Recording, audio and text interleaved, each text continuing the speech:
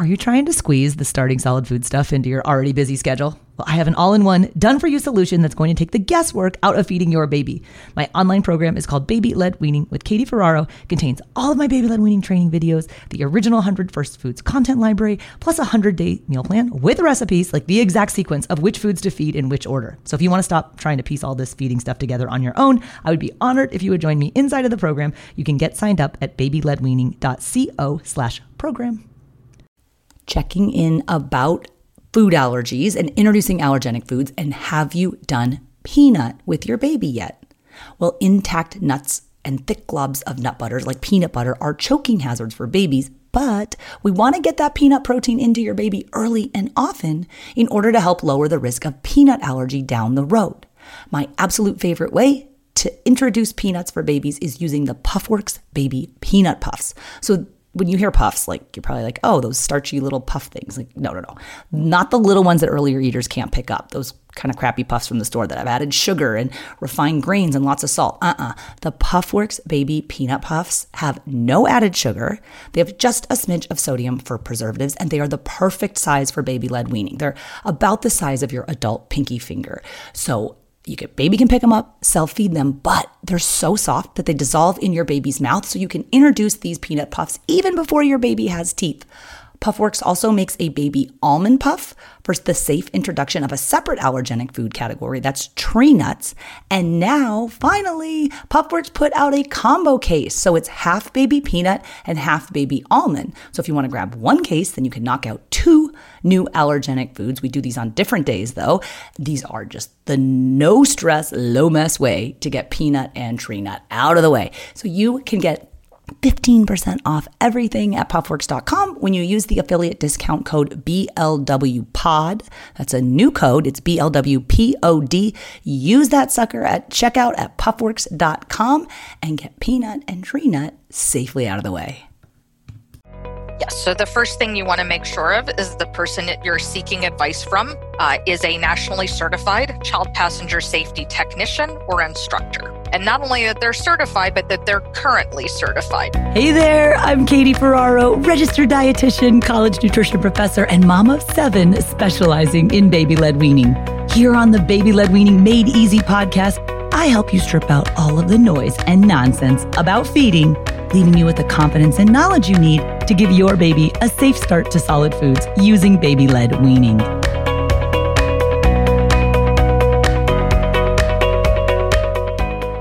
Hello and welcome back to another episode of the Baby-Led Weaning Made Easy podcast.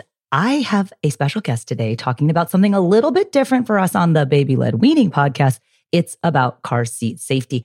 And that's because this episode is going live during Child Passenger Safety Week. So since we are not just feeding our babies in a bubble, and a lot of us, to be real, are not going anywhere, but in the event that the global pandemic ends and we get back in our cars and go places, we need to be safe about how our children are sitting in their car seats and then how their car seats are installed. So I have the car seat lady, Alisa Baer, with me today on the podcast. She is a pediatrician who her mom is the OG car seat lady. Her mom's labor and delivery nurse who's been doing this like together, and her business partner, Emily, who's like her childhood friend. Those 3 ladies combined actually make up the car seat lady team. So you might know them from Instagram at the car seat lady. They have a very popular YouTube channel. They've got a really amazing website with tons of information, but like not too much information. What I love about Alisa, and she shares it in this episode, is she just boils down her suggestions based on her. Again, their team has done 50,000 car seat installs, their collective knowledge about safety, about the different seats, and they give you like 3 options. That's what I need in my life. Less is more. I think if you have a child who's in a car seat, you really do need to listen to this episode. So with no further ado, I want to introduce you to Alisa Baer, again, pediatrician, but also otherwise known as the car seat lady. Well, hi, Alisa. Thank you so much for being on the podcast with us today. It's my pleasure. Thanks for inviting me. All right, we're here today. It's a little different episode topic for us because we're talking about car seat safety. Now, we have a lot of pediatricians on the show, but you are a board certified pediatrician. And I, for one, don't know many pediatricians who are also car seat safety experts. Could you tell us how you came to be involved working in this line of work? Yes. I owe it to my mother. She's the OG car seat lady. She got involved early 1980s in car seat safety back in the days when the state laws were just passed. And the goal was just to get people using car seats, using them properly that was a pipe dream at that point, just getting the kids into the seats. And then over time that evolved to, once people started to use them, then making sure they use them properly. I really got involved my senior year of high school. I did an internship for a month. All of us were required to do. And I didn't know what to do. And my mother kept saying, just volunteer and do your internship at the hospital where she's a labor and delivery nurse, work on the nursery floor and teach the parents what to do with their car seats. And I couldn't think of what else to do. Everyone else was shadowing someone like a doctor, a lawyer, an accountant, and I couldn't do that for a month. I had to fill out what I was going to do, and I had no other ideas. So I put down that I would do exactly what she said, where I would work on the nursery floor. I did that, and we are now 22 years later, and that totally changed my life. I always knew I was going to be a pediatrician. I did not think I was going to be a car seat lady, but life takes you in strange paths. So I continued with the car seats through college and medical school. I did my residency at the Children's Hospital of Philadelphia and have been back in New York City for about 12 years now, helping families both one-on-one in person, as well as lots of families I'll never meet in person via our social media, as well as virtual consultations that we do.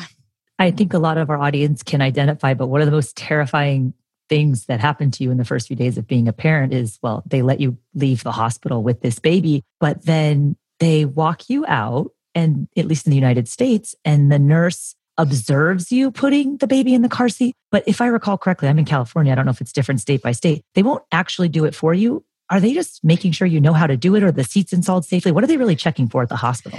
It's a very good question. That's going to vary by hospital. It's not a state issue. It's a hospital issue. The problem is most hospitals have some policy where they want the nurse to observe the baby in some way in the car seat, but very few hospitals have actually deemed it important to train the nurse in what to look for. So the advice that's offered, it's always very well intentioned, but often typically very incorrect. It's important that parents know who is giving them the information and what their training is. Ask the nurse, are you a certified child passenger safety technician? If they say no, then take with a large grain of salt what they're telling you with regard to car seats. They do have extensive training in other aspects of caring for your newborn before discharge. But this is something that without special training, with the misuse rate amongst healthcare professionals for their own children is the same as amongst parents who are not healthcare professionals. The studies show that about 95% of car seats have at least one error, and half of all seats have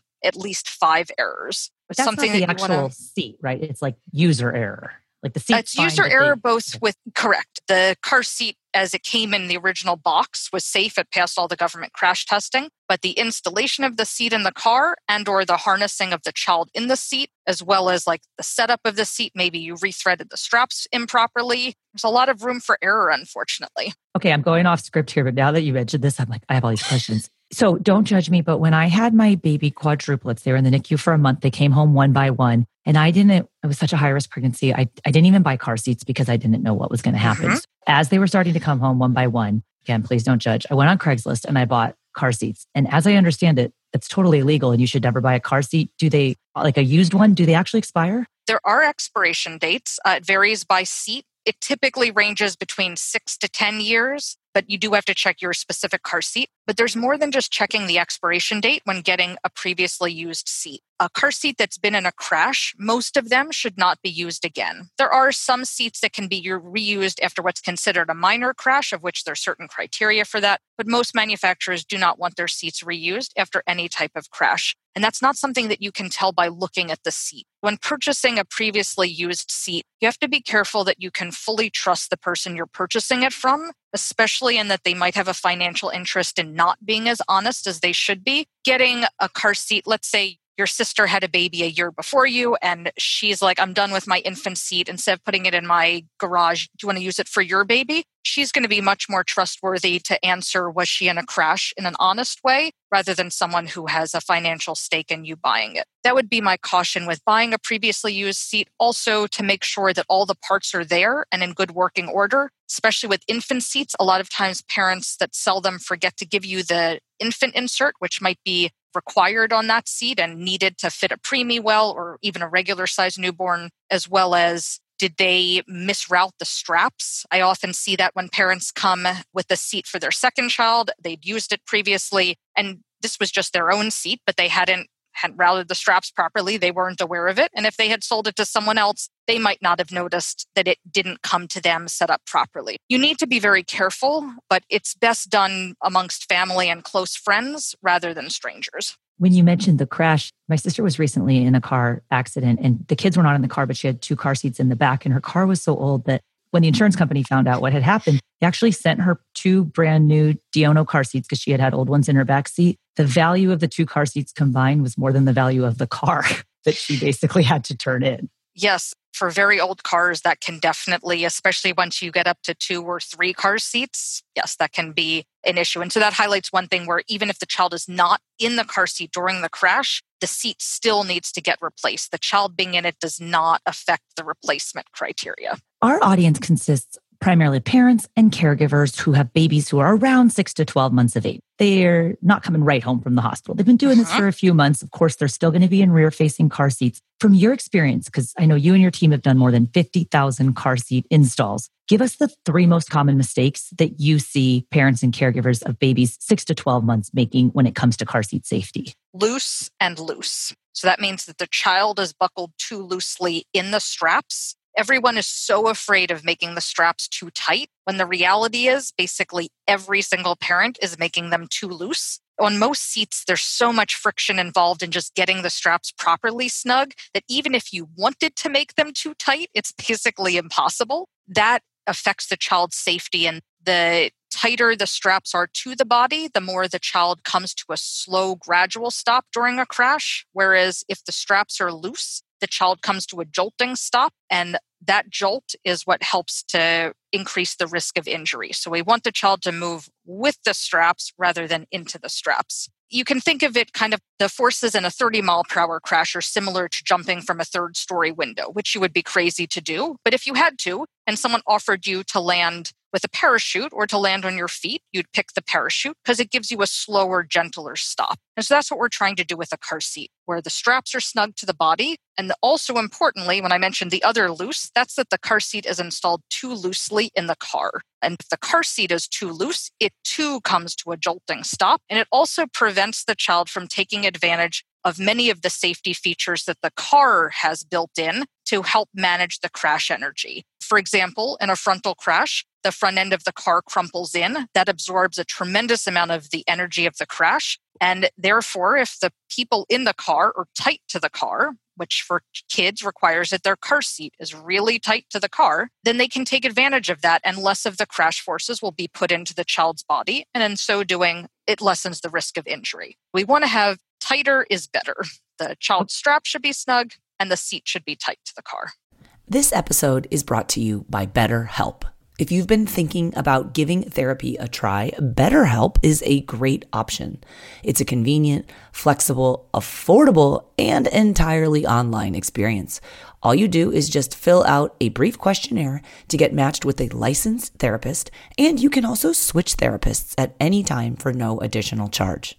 I used to think therapy was just for people who have experienced major trauma. But therapy can help you be at your best no matter what you're going through. So whether it's to learn new positive coping skills, set more realistic boundaries, or just show up as a better version of yourself, BetterHelp is here to help. Therapy can help you find what matters to you so that you can do more of it. If you want to live a more empowered life, therapy can help you get there, and BetterHelp can help you. Visit betterhelp.com/weaning today to get 10% off your first month. That's BetterHelp, HELP.com/weaning, and get 10% off your first month. You have a third one that you could add just to round it out? Third one, there's a whole wide variety, but I would say in this age category, it's usually forgetting to make the adjustments to the infant seat as your baby's been growing. Typically, on many of the infant seats, there's an insert that needs to be removed under the child's bottom. Often that gets removed long before 6 months. But if you haven't taken it out by 6 months, basically every infant seat definitely need to do that. And also moving the shoulder straps up. The shoulder strap should come from at or just a teeny bit below the shoulders, like a backpack strap. But oftentimes parents have forgotten just because you're sleep deprived and there's a lot of other things going on, and the straps are coming very low and often poorly fitting as a result. They're sliding off the shoulders. Can we talk for a second about eating in the car seat? Because Yes. my audience, this is a feeding podcast. They're getting increasingly confident in their baby's ability to feed themselves. And then the next question they'll ask is, give me some ideas for some car snacks or some safe travel snacks. Could you talk a little bit about feeding your baby solid food in the car prior to 12 months of age? Yeah, prior to 12 months of age, in any situation, the baby should always be supervised the entire time that you are feeding them. A car, even if they are supervised, I would not recommend giving an under 12-month-old food in the car, in that they're still working on learning how to eat. And if, God forbid, you were to need to do the Heimlich maneuver, a car is not the correct environment to do that in that, number one, you'd have to take them out of the car seat, which now introduces a whole nother level of risk, which is getting into a crash with a child out of their car seat, but also doing the Heimlich in the back seat with the child on your lap. This is not the situation you want to be in. The best way to prevent this is to simply not give kids in this age group solid foods in the car. And I always remind parents too that if your car seat is properly installed and it's rear facing and you're babysitting it properly, they're reclined in such a manner that the angle is at the perfect angle where your baby could potentially choke. We always want our babies sitting upright at a 90-degree angle with their feet resting flat on the hard surface that is their footrest in order to facilitate the safest swallow. Since you can't achieve that in a car seat, we just advise you to only feed your baby outside of the car seat when they're sitting properly. How about older kids though? Once they're more confident eating, let's say we're forward facing at 4 years old now. How do you feel about eating in the car seat? I think some of this depends on each parent's knowledge of their child, also what the child might be eating. The safest thing is to not feed the child in the car. But as someone who has given my niece and nephews food in the car, I'm not going to tell anyone not to do it at the age of 4 because I found it necessary, especially on longer drives sometimes. But there's ways to do it more safely and to minimize the risk. The first thing is you need to think about what food you're giving them. You're not going to feed them grapes, hot dogs, baby carrots, peanuts, popcorn. Those are significant choking hazards. So one thing I often find, and I'm finding a lot in younger kids' car seats, are popcorn and hard nuts. Those are foods that we never recommend that young kids eat, really not under the age of 6, in that they don't chew enough and increases the risk of choking, but especially not in a car. You want to be giving the child foods that are the least likely to need to be chewed extensively. So that would be one thing I would think about. So like a cheese stick, especially the ones that are square, not rounded, could be something good. They don't require a lot of chewing. Pouches can be risky from a cleaning perspective. You're talking to the wrong audience about pouches. They don't feed them anyway. So so that just from the mess can be a nightmare. Other foods, certain fruits, I think if they're cut up in the right way, but you also have to think about, besides the risk of choking, which obviously gets lower as kids get older, is what is the mess factor in that? Do you have a car seat where you can wash the cover? What happens if they get their straps dirty? Because most car seat straps, they don't want you washing them in anything but water. And some manufacturers don't even want you submerging them. Some seats you can replace the straps if the child gets them disgusting. Others, you're just stuck with disgusting straps. And not only can it be yucky, but it can also affect the safety. So when thinking about giving kids dry, crumbly foods like some crackers and other types of food that crumbles, the one thing to be very careful about that is a safety risk related to the car seat is that oftentimes those crumbs meander not just into the child's mouth, but all around their seated environment. And when they get on the tail, the strap that you use to tighten the child's harness straps, they can also get the crumbs embedded into that strap. And the crumbs make the strap slippery. And I've seen on numerous occasions where the parent calls me up and says, I buckle my child, I tighten their straps, and then I turn around and they're loose. The child is leaned forward and the strap's loosened. And what's happened is the food has made the strap slippery and it doesn't lock properly. And then in a crash, the child would not be able to benefit from the car seat because the straps are not locking. So make sure you're keeping the straps very clean and free of debris.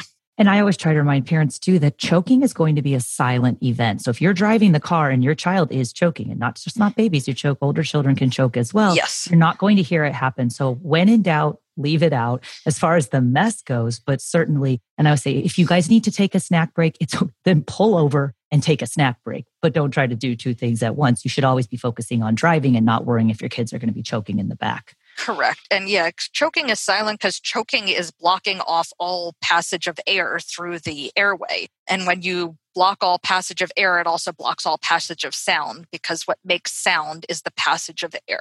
And you mentioned the washing of the car seats. I'm a total clean freak, but one thing I've learned from car seat installation safety events is that you actually shouldn't wash most of the car seat fabric because isn't there some sort of flame retardant or there's a safety mechanism built in that you could essentially wash away if you wash it too much? Just like people feel strongly about pouches, some people feel strongly about flame retardants. And so if a parent is looking to remove some of the flame retardants in the cover of their car seat, some of them don't have any flame retardants added, but if there are some that are added, washing them with detergent does remove some of the flame retardants. So a parent could see it one of two ways.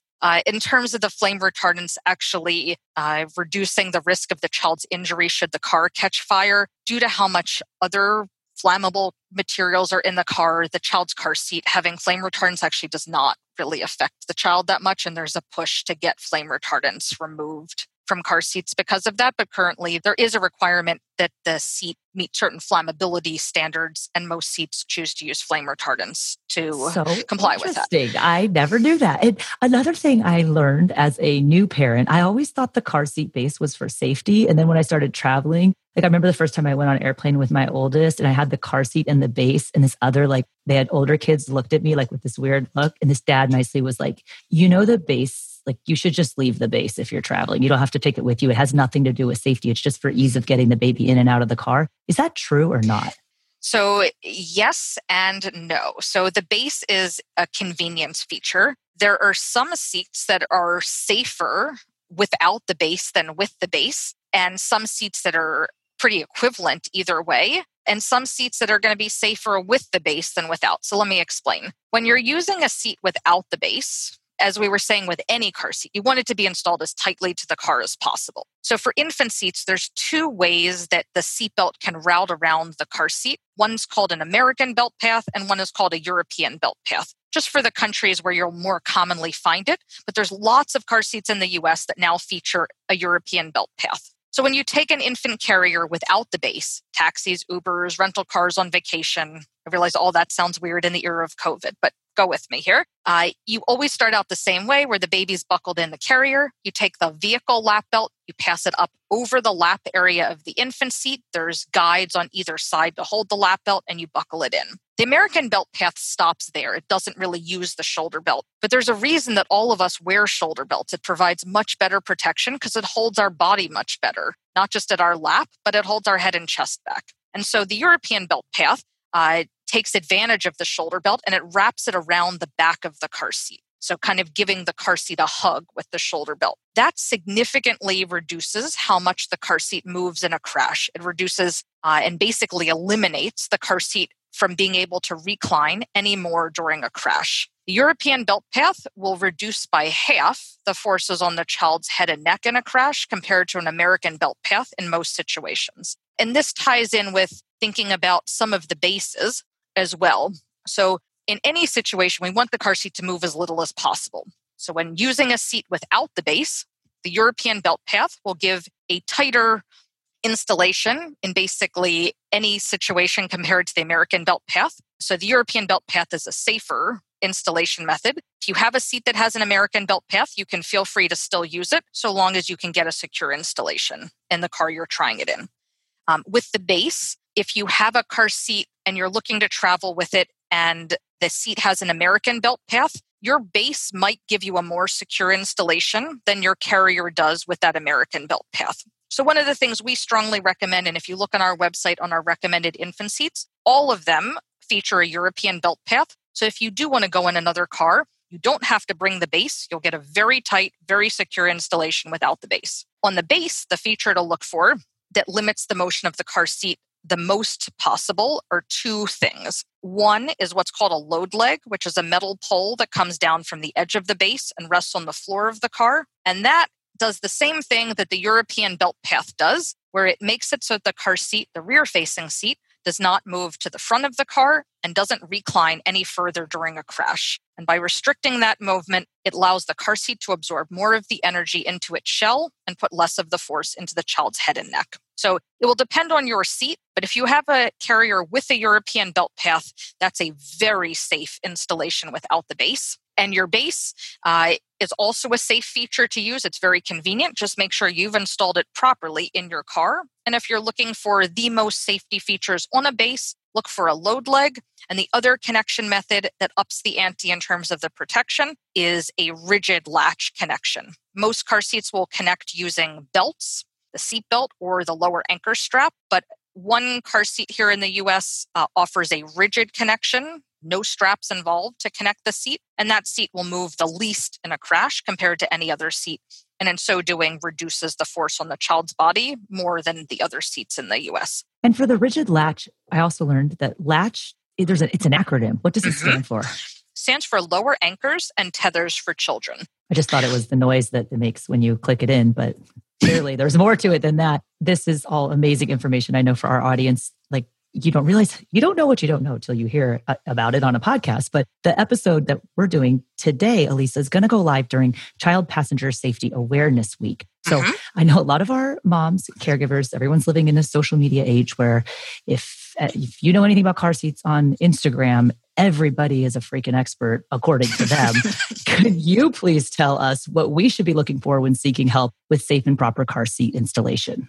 Yes. So the first thing you want to make sure of is the person that you're seeking advice from is a nationally certified child passenger safety technician or instructor. And not only that they're certified, but that they're currently certified. So just because they took the course 10 years ago and didn't recertify, that's really not the person you might be wanting to trust unless you 10-year-old advice. So the second thing that you'll want to look for is that if something doesn't sound right, they should be able to provide you with a source to back up what they're saying, either the manual to your car seat or a research paper or something, in that this is a trained profession like anything else. And some people have better training than others. And so if something doesn't sound right, always trust your instinct and ask questions. And if they cannot provide a source to support what they're saying, and you're thinking, I'm not sure about that, consult the manufacturer of your car seat or seek the advice from a different trained technician or instructor. And you mentioned that on your website, you have a lot of different resources. Could you tell our audience where they can go to learn more about your work and your team's work, as well as those resources? Yes. So our website is thecarseatlady.com. On Instagram, we're The Car Seat Lady. And we also have a large YouTube channel as well, which is The Car Seat Lady with the number 1 at the end. So on our website, you'll of course find a lot of information about car seats. We have a car seat buying guide that will walk you through at the different stages, how to know when your child is appropriate for the next stage. A lot of parents have questions about when to transition. And then next question after when is to what? And so we'll recommend seats. One of the things we do really differently than others is that you'll find that we don't mention every seat on the market on our website. There's a lot of, I'm sure you face decision overload in many aspects of making parenting decisions. We've decided that when you come to our site, we are the experts, and we've decided to leverage that and give you just a few choices, knowing that if you select one of these 3 seats in this category, those are going to be most likely to be the best ones for your child and your car. And I do want to point out that all of the brands that you work with, you are not sponsored or endorsed. You don't receive any paid endorsement from these brands. This is your objective opinion based on your expertise. Okay. That's a really important point. So we're very different from most others in that we do not do any sponsorships. We have no ads. Even our YouTube videos have no ads. We could make a lot of money off of our.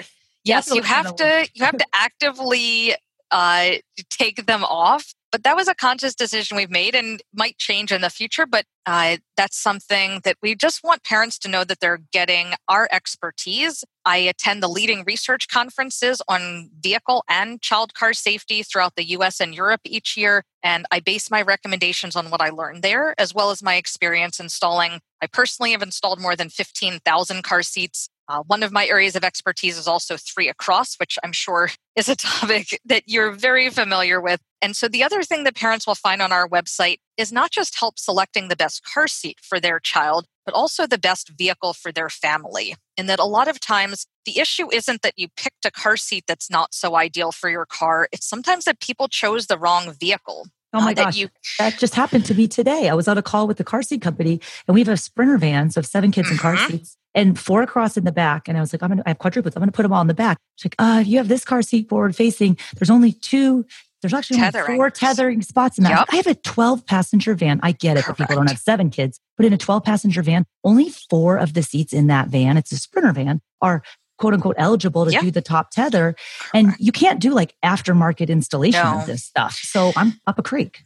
Yeah. So this is one of the things we help families navigate. So even in minivans, so not even getting into like 12-passenger vans fall into a weight class that is out of the realm of requiring lower anchors and tether anchors. But even just a regular minivan, parents typically expect that every seating position will, of course, have a tether anchor and are often surprised to find that 2, 3, or more of the positions don't have them. It's only required to have tether anchors in 3 seating positions and lower anchors in 2. So vehicles that are oriented towards families are often not built well for families with car seats. And just because a vehicle is big on the outside does not mean that it's big on the inside. That's something that also surprises families. So I have a whole family vehicle buying guide. And the other thing is sometimes you just want someone to give you some personalized recommendations. Like you've narrowed it down. You're like, I'm between these 3 cars. Buying a car is a big decision. And we offer virtual consultations to families anywhere in the US where we speak on the phone and we'll help you figure out which car, if you're in the market for one, is best for your family's needs, as well as which seats to use for each child and which installation method for that particular seat and that particular seating position. Because just like you've encountered, how you'll install a car seat or where you can put some of your kids will vary based on what the vehicle has in that particular spot. We also are offering Zooms to check that the installation is correct for the seats that you have in your car. Besides baby-led weaning, what other type of podcasts do you like to listen to? Well, if you're into true crime and you also dig traveling, I want to tell you about a new podcast you are going to love. The new podcast is called Slaycation, and it's a darkly humorous look at murders and mysterious deaths that all take place on vacation. So the show is hosted by a true crime fanatic and her comedy writer husband, and he has a TV producing partner. So Slaycation brings a totally unique perspective to chilling, thrilling, what the heck stories of vacations gone horribly wrong. From the twisted tale of Harold and Toni Henthorne, whose romantic anniversary in the Rocky Mountains ended with one of them falling off a cliff, to Angelica and Vincent, their 2 recently engaged lovebirds whose Hudson Valley kayaking adventure ended up underwater. Every episode of Slaycation will have you asking, accident or murder? But it's not just the stories that will intrigue you. I think you're going to love the discussion between the longtime married couple and the business partners. They also happen to be an Emmy-nominated TV producers. Every episode of Slaycation also includes humor and takeaway and travel tips that are going to keep your next family vacation from becoming your last. So if you're ready to pack your body bags, Slaycation is available on all major podcast platforms. Search for Slaycation on Apple Podcasts, Spotify, or wherever you get your podcasts. And I'm going to link to all of your resources on the show notes for this episode, which is going to be at blwpodcast.com/60. And I myself am going to sign up for a consultation because I came here to learn about car seats, but apparently I need to buy a new car. So this is all very eye-opening to me. So there's ways to make it work, the solutions to make it work when you don't have as many tethers as you need are not always what people want to hear or do. And so sometimes for that family, choosing a different vehicle is the better option for their needs. But what we would recommend doing in situations where there's no tether anchor, while the seats are required to pass the crash test here in the US, the forward-facing seats without a tether, they pass a less stringent test in terms of how far the child's head can move forward. And the seats are much safer with the use of the tether. That reduces by at least 4 to 6 inches how far the child's head moves forward in a crash, which is easily the difference between the child's head striking something hard, like the seat in front of you or the window, versus not. So we would recommend for families who might find themselves in a similar situation to try rearranging, putting rear-facing kids in the positions that don't have tether anchors, or if there's older kids that at least 40 pounds and mature enough to sit properly in a high back booster, to use a high back booster instead. And that rear-facing and high back boosters, booster means a seat where the child wears the seatbelt across them, not the 5-point harness. Those do not require tethers. Okay, and I have to ask the question because all the parents want to know. Could you tell us when it's okay to go from rear-facing to forward-facing? Yeah. So the American Academy of Pediatrics recommends that children remain rear-facing in their convertible car seat until they've reached the rear-facing limit for that seat. So the first thing to clarify is they're not saying to max out the infant seat and then turn the child forward-facing. So from an infant seat, you then, which parents of 6 to 12-month-olds are either about to make this transition or have already made it usually, where the convertible seat is a seat that starts out rear-facing and then later turns forward-facing. Selecting one that not just the numbers indicate that it will take a big child, but also that the internal capacity will fit a big child is important. So most kids are going to outgrow their seats, just like you might be seeing that your baby's getting too tall for their infant seat before too heavy. And too tall is typically that the head is about 1 inch below the top of the seat. For the convertible seats, the height is usually the deciding factor for outgrowing it as well. Some seats, it's the weight, and obviously depends on the child's proportion, but it's important to consider the height. The child's feet touching the back of the vehicle seat is not an indication that the child has outgrown rear-facing, either in the infant seat. That's what every parent thinks. Correct. Legs bent, and they're like, oh, time to move it, and it's not, right?